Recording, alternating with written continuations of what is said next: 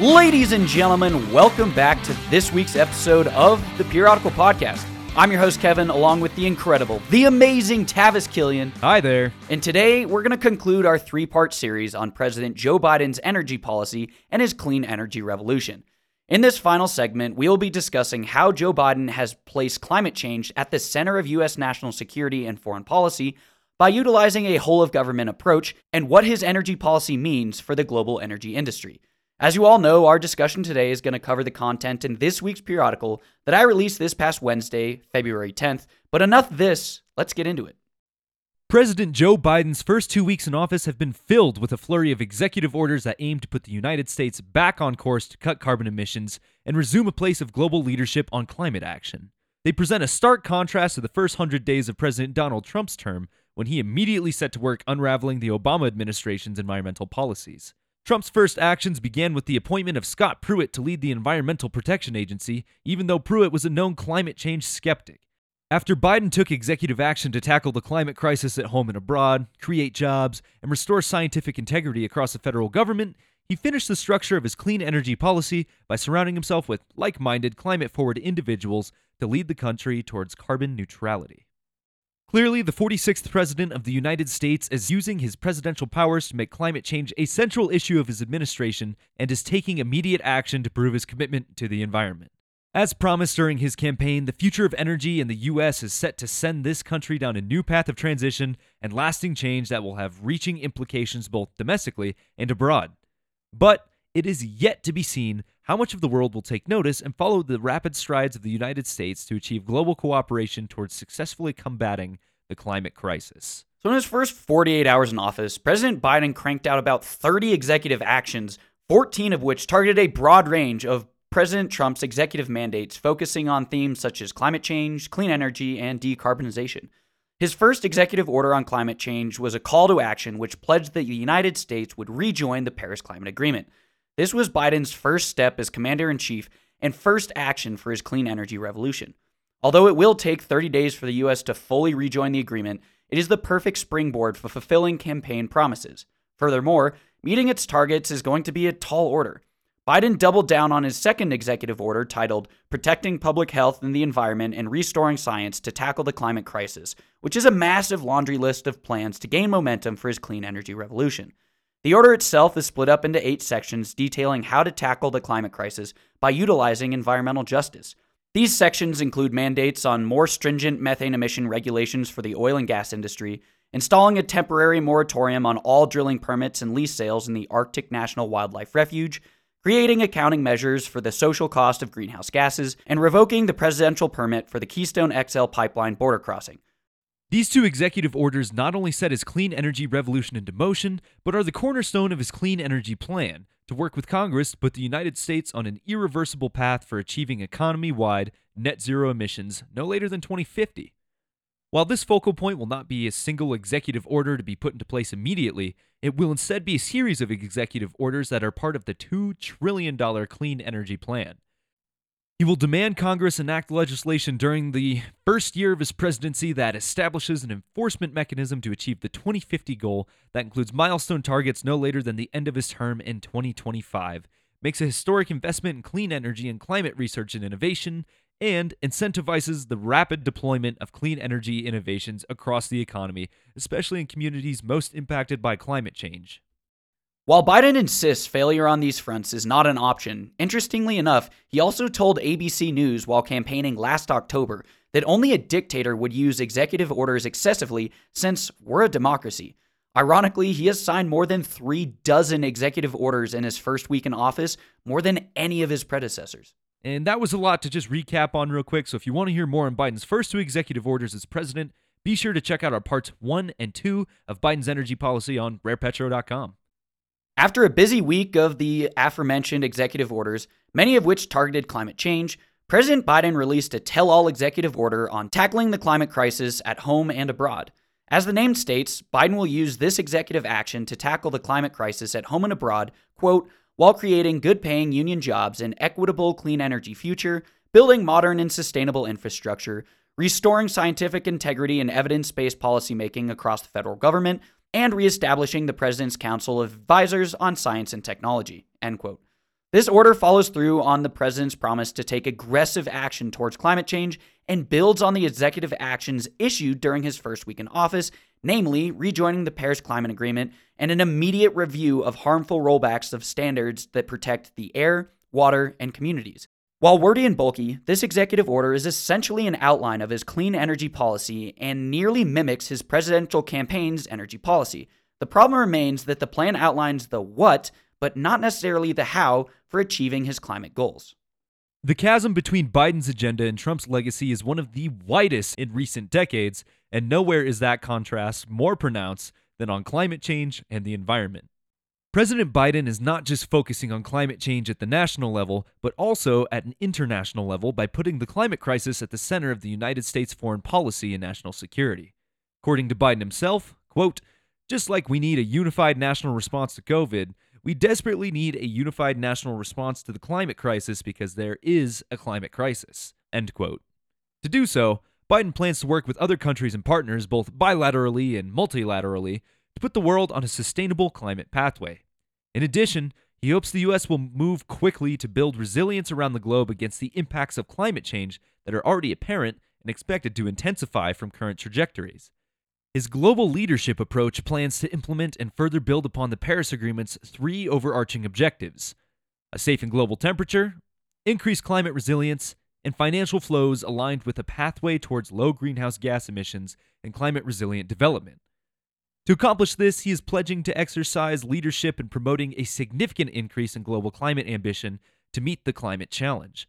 Furthering those strides, Biden plans to host an early Leaders Climate Summit aimed at raising climate ambition and making a positive contribution to the 26th United Nations Climate Change Conference of the Parties and beyond. In addition, the United States will reconvene the Major Economies Forum on Energy and Climate, beginning with the Leaders Climate Summit to pursue green recovery efforts, initiatives to advance the clean energy transition, sectoral decarbonization, and alignment of the financial flows with the objectives of the Paris Agreement, including with respect to coal financing, nature-based solutions, and solutions to other climate-related challenges.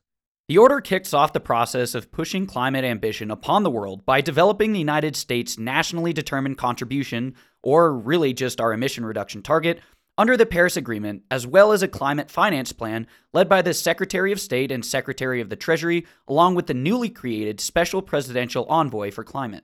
President Biden has set ambitious goals to ensure America and the world can meet what he deems the urgent demands of the climate crisis.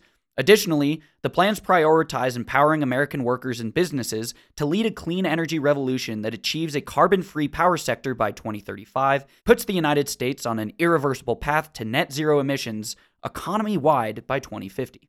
These are some pretty lofty expectations. Ambitious, and I like that, but it's there's a lot of work to be done in the next 30 years. Well, I like that he's convening all these climate summits. I mean, I understand that it's his focus to put the United States on this path towards economy-wide net zero by 2050. But I think it's so important that he also includes the rest of the world on this, because as we're going to touch on later, it's not just going to be a United States struggle. It has to be this united front if we're going to combat this climate crisis in order to ensure a better tomorrow.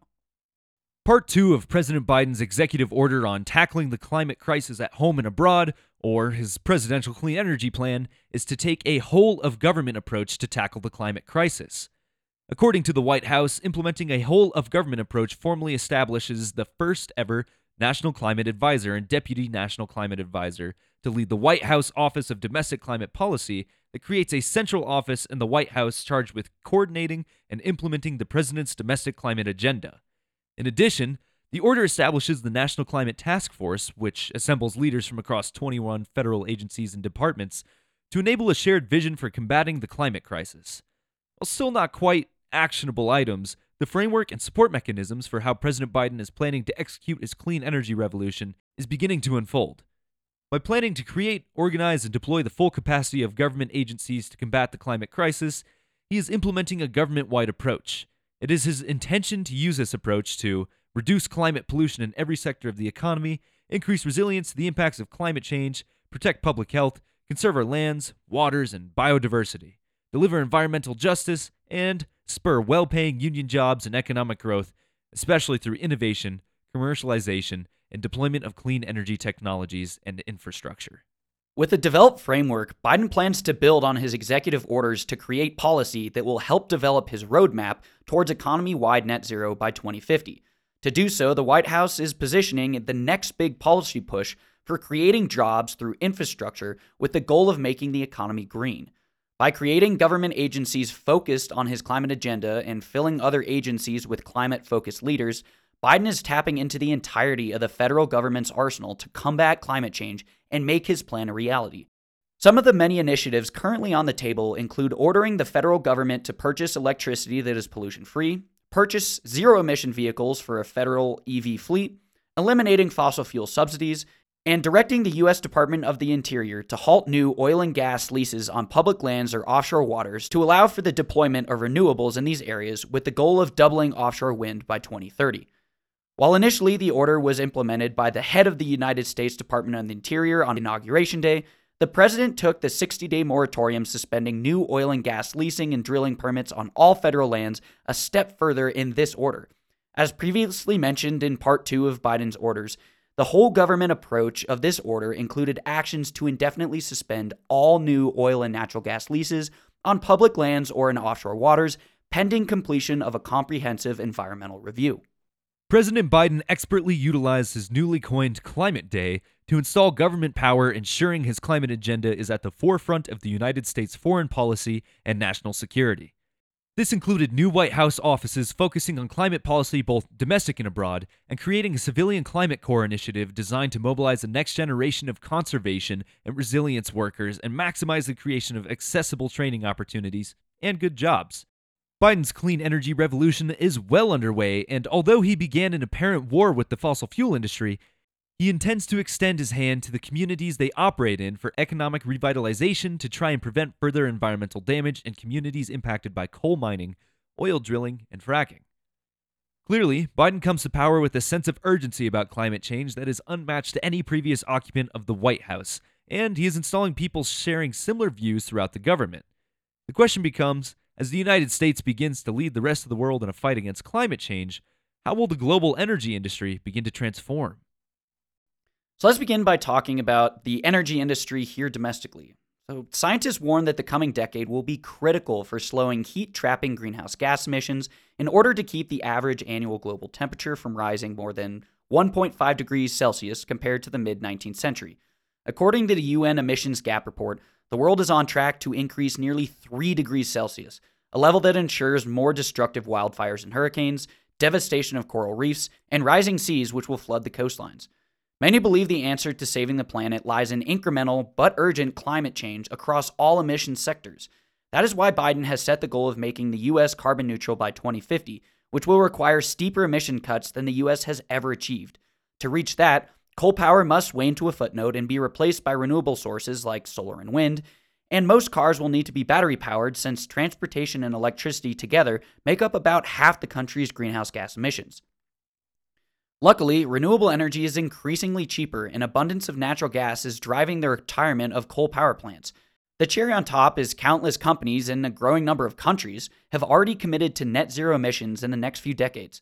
As the energy transition continues, clean, green, renewable energy is slowly taking positive public perception and market share from the hydrocarbons currently used to run society. Pausing new extraction of oil and gas from federal lands is the Biden administration's tremulous first step going toe-to-toe with the U.S. oil and gas industry. Federal drilling is a key segment of domestic output, providing around 22% of U.S. oil production and 12% of gas, according to the American Petroleum Institute. The problem is, the United States currently relies on fossil fuels for many facets of society. While renewable energy consumption surpassed coal for the first time in history in 2019, it still only accounts for about 11% of total U.S. energy consumption and about 17% of electricity generation, while hydrocarbons account for 80% of total energy consumption and 63% of electricity generation. Moving towards a long-term ban on federal leases will fulfill a campaign pledge and reassure environmentalists, but it also raises concerns over the U.S. becoming reliant on foreign imports to sustain domestic energy needs. In addition to critics predicting a reliance on foreign energy, others claim his initiatives will further cut jobs as the U.S. fossil fuel industry is already suffering from record unemployment numbers following the COVID pandemic and oil market collapse. The White House is trying to get ahead of more criticism by addressing job creation. "When I think of climate change, I think of jobs," Biden said, arguing that millions of Americans will be able to get jobs modernizing our water systems, transportation, energy infrastructure to withstand the impacts of extreme climate. Renewables are increasingly becoming the most affordable option for electric utilities, and Biden is seeking to speed that trend up by investing in clean energy projects through economic recovery spending as a way of supporting both job creation and climate goals. His plans direct federal agencies to identify new opportunities to spur innovation, commercialization, and deployment of clean energy technologies and infrastructure, and calls for the creation of the Civilian Climate Corps Initiative to put a new generation of Americans to work conserving and restoring public lands and waters. But the key to powering society with clean energy without overwhelming the power grid like they did in California, or eating up more energy than ever before, lies in energy efficiency. While the topic seems trivial compared to other flashier components of the global energy transition and the battle against climate change, energy efficiency is a monumentally important piece of the puzzle. Using energy more efficiently accounts for the largest share, nearly 40%, of the reductions in heat-trapping emissions needed to meet the goals of the Paris Climate Agreement. Therefore, to make the energy transition as smooth and eco-friendly as possible, it's imperative that we not only continue to improve our grid capabilities and capacities, but that the expansion of renewable energy keeps pace with the increasing energy demand. In other words, in order to maximize efficiency in efforts towards combating the climate crisis, the focus must be on a gradual transition so energy demand can be met while expanding clean energy infrastructure. That means more jobs in clean energy while continuing to support workers in the fossil fuel industry during a transitionary period. Biden's administration sent the strongest market signal yet that the U.S. will undergo the difficult task of revitalizing its weakened economy with climate change in mind. This reality will reshape how communities across the U.S. think about energy, how global companies do business, and how developing countries plan for future growth. While renewable resources are greatly reducing many forms of waste associated with the fossil fuel industry, clean energy infrastructure contains its own fair share of harmful materials requiring special and costly disposal methods. Regardless, banks and financial service firms have touted the opportunity presented by green investing under Biden's leadership, and investors and companies have followed their lead.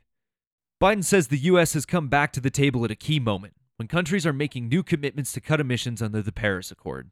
But for now, he has to convince them he can deliver at home before becoming a global leader in the fight against climate Armageddon. So I do want to bring this back to something that we just mentioned. I mean, it's imperative, it's key that during this energy transition, it's not an immediate shift. It can't be, because as we saw in California, as we recently even saw in China, the green energy infrastructure is not there yet. Not saying it ever will be, but it's not there yet to fully sustain, phasing out fossil fuels tomorrow. It purely is not. So during this transitionary period, we need to start building up the capability and capacity of our green energy infrastructure while maintaining fossil fuels so that there's not this, lack of supply as demand is ever increasing. I like the way you say maintaining because, of course, all of these forms of energy have their pros and their cons. So we got to contribute to, a diverse portfolio, not just one resource that can't meet all of our needs, climate, emission, energy density-wise across the board.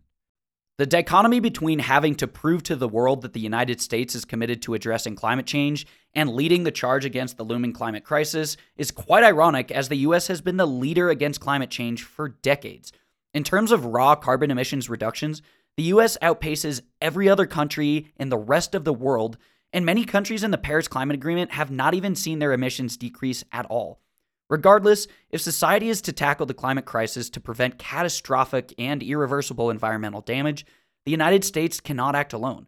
Special Presidential Envoy for Climate and one of the president's two climate czars, John Kerry, noted that it would make little difference in the global climate change fight if the U.S. reduces its emissions to zero. Kerry noted, President Biden knows the Paris Climate Accord alone is not enough, not when almost 90% of all the planet's global emissions come from outside of U.S. borders. We could go to zero tomorrow, and the problem still isn't solved. Climate change is a global issue, and under Trump, the United States removed itself from the united international effort to reduce emissions from the Paris Agreement to focus on efforts domestically. But what Biden has set out to do is become the gold standard of climate policy and lead by example. With the first step handled domestically, the second step will be to incentivize investment in developing areas of the world. Massive investment in renewable energy in developing economies, which are set to produce most of the global emissions in the coming years, will be necessary to achieve global climate goals, according to Fatih Birol, the executive director of the International Energy Agency. Our energy and climate future increasingly hinge on the decisions made in emerging markets and developing economies, as these areas currently account for around 2/3 of global carbon emissions, with 1/3 occurring in China and another third arising from other markets, and would represent the largest source of future emissions growth if insufficient action is taken to transform their energy systems. Frighteningly, almost all future emissions growth will come from developing economies over the next 30 years. The world is switching over to renewable sources at a breakneck pace that's only going to continue to speed up as more countries adopt climate-friendly policies, and the renewable sector continues to see technological improvements making their energy more attractive and affordable to the public. But one thing must not be forgotten. Countries dependent on oil revenues for much of their budgets will become increasingly vulnerable to problems caused by the global energy transition. The world will still need oil this year, next year, and for years to come. Over time, it will need less and less, and increased government regulation will likely continue cementing the global course towards a more renewable future, with the United States in the lead. In a Bloomberg interview, Birol noted that without sufficient government commitment, oil demand will continue rising as it did before the pandemic. He pointed to China as a case in point. China's demand for oil is already higher than it was before the pandemic because the government in Beijing has made no substantial changes to its energy priorities. This is why a battle against climate change must be a united front. The world is going to continue to need more hydrocarbons until the clean energy infrastructure can handle the transition to clean energy sustainably and reliably. Until then, to achieve current global climate goals, the world must come together and hold each other accountable. While it may appear to be a seemingly straightforward idea, execution of the task is easier said than done. And I think you've completely encapsulated the hardest part of this entire thing. I mean, America lives at a luxurious level of energy consumption, and as the rest of the world continues to develop and more people gain more and more money, they'll want to consume more cheap, affordable energy too. So it's going to be hard to balance that use of oil and gas that they're going to go towards and try to energy leapfrog them into a stage of renewable technologies. And that's why the world, or really the United States, needs to take that leadership role for the world, because we're seeing that massive increase in investments in these clean energy infrastructures. So if we can take that and put it towards the rest of the world, where as these developing economies need more and more energy, if we can not necessarily force them, but encourage them to invest more in, renewables, clean green energy, it's going to make that transition so much easier. The energy that powers our daily lives and economies also produces 3/4 of global emissions, meaning the climate challenge is essentially an energy challenge. The United States has now pivoted, and the Commander-in-Chief is determined to tackle that challenge to ultimately lead the global clean energy transition. President Biden came into office with the most ambitious climate change plans of any presidential administration to date. He not only promised to reverse the Trump administration's climate policies, including regulatory rollbacks and a withdrawal from the Paris Agreement, but is committed to push the United States farther on climate change action than it has ever gone before. He named climate change action as a top priority, right alongside the coronavirus pandemic, the economy, and racial justice.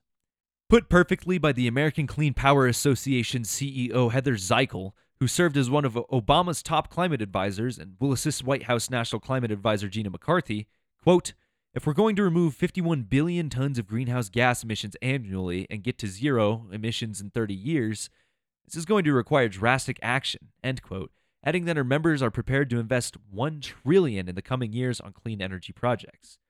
We see nothing but opportunity. However, the cornerstone of Biden's clean energy revolution, achieving economy-wide net zero, is not black and white. The next 4 years will be an iterative process involving many different facets of society and domestic policy. Once the United States have proven to the world that it is capable of taking the reins in the battle against climate change, Biden will attempt to expand those processes to the rest of the world. But before making dramatic changes to the global energy landscape, the first step is to understand and explain the origin of energy, as well as the benefits and perils of all energy sources, not just fossil fuels. Only then can the reality of the current energy system be rationally evaluated for improvements and the limits of the energy transition identified. It is certain that many parts of the world have begun the process of phasing out fossil fuels, but it ultimately must be a collective, gradual change. An immediate shift away from the energy that supports a functioning society is foolish and will be detrimental to progress towards environmental justice. Rhode Island Senator Sheldon White has preached a similar call for action every week the Senate has been in session since April 2012. In his Time to Wake Up climate speech, he calls all individuals to action. On Joe Biden's new January 27th Climate Day, Senator Whitehouse delivered his 279th and final speech, declaring an end to a 9-year mission. Instead of urging that it's time to wake up, he said, I closed this long run by saying now it's time to get to work. It's time to roll up our sleeves, work together on a united front, and attack the climate crisis head on. But that is the end of this episode and also the end of the 3-part Biden series. So thanks for joining us on this little excursion through new administration policies. But if you missed those first 2 parts, you can find them on rarepetro.com. You can read them because they are typed up in periodical format by Kevin with some supporting figures, lots of good stuff, and lots of references for you to learn. But while you're there, check all the other resources we have. We're trying to move through this and grow, so we're ready when the industry returns. And with the prices and way things are going, it could be sooner than later. So again, thank you for joining us. And until we see you next time, take care, everybody. We'll see you guys next week.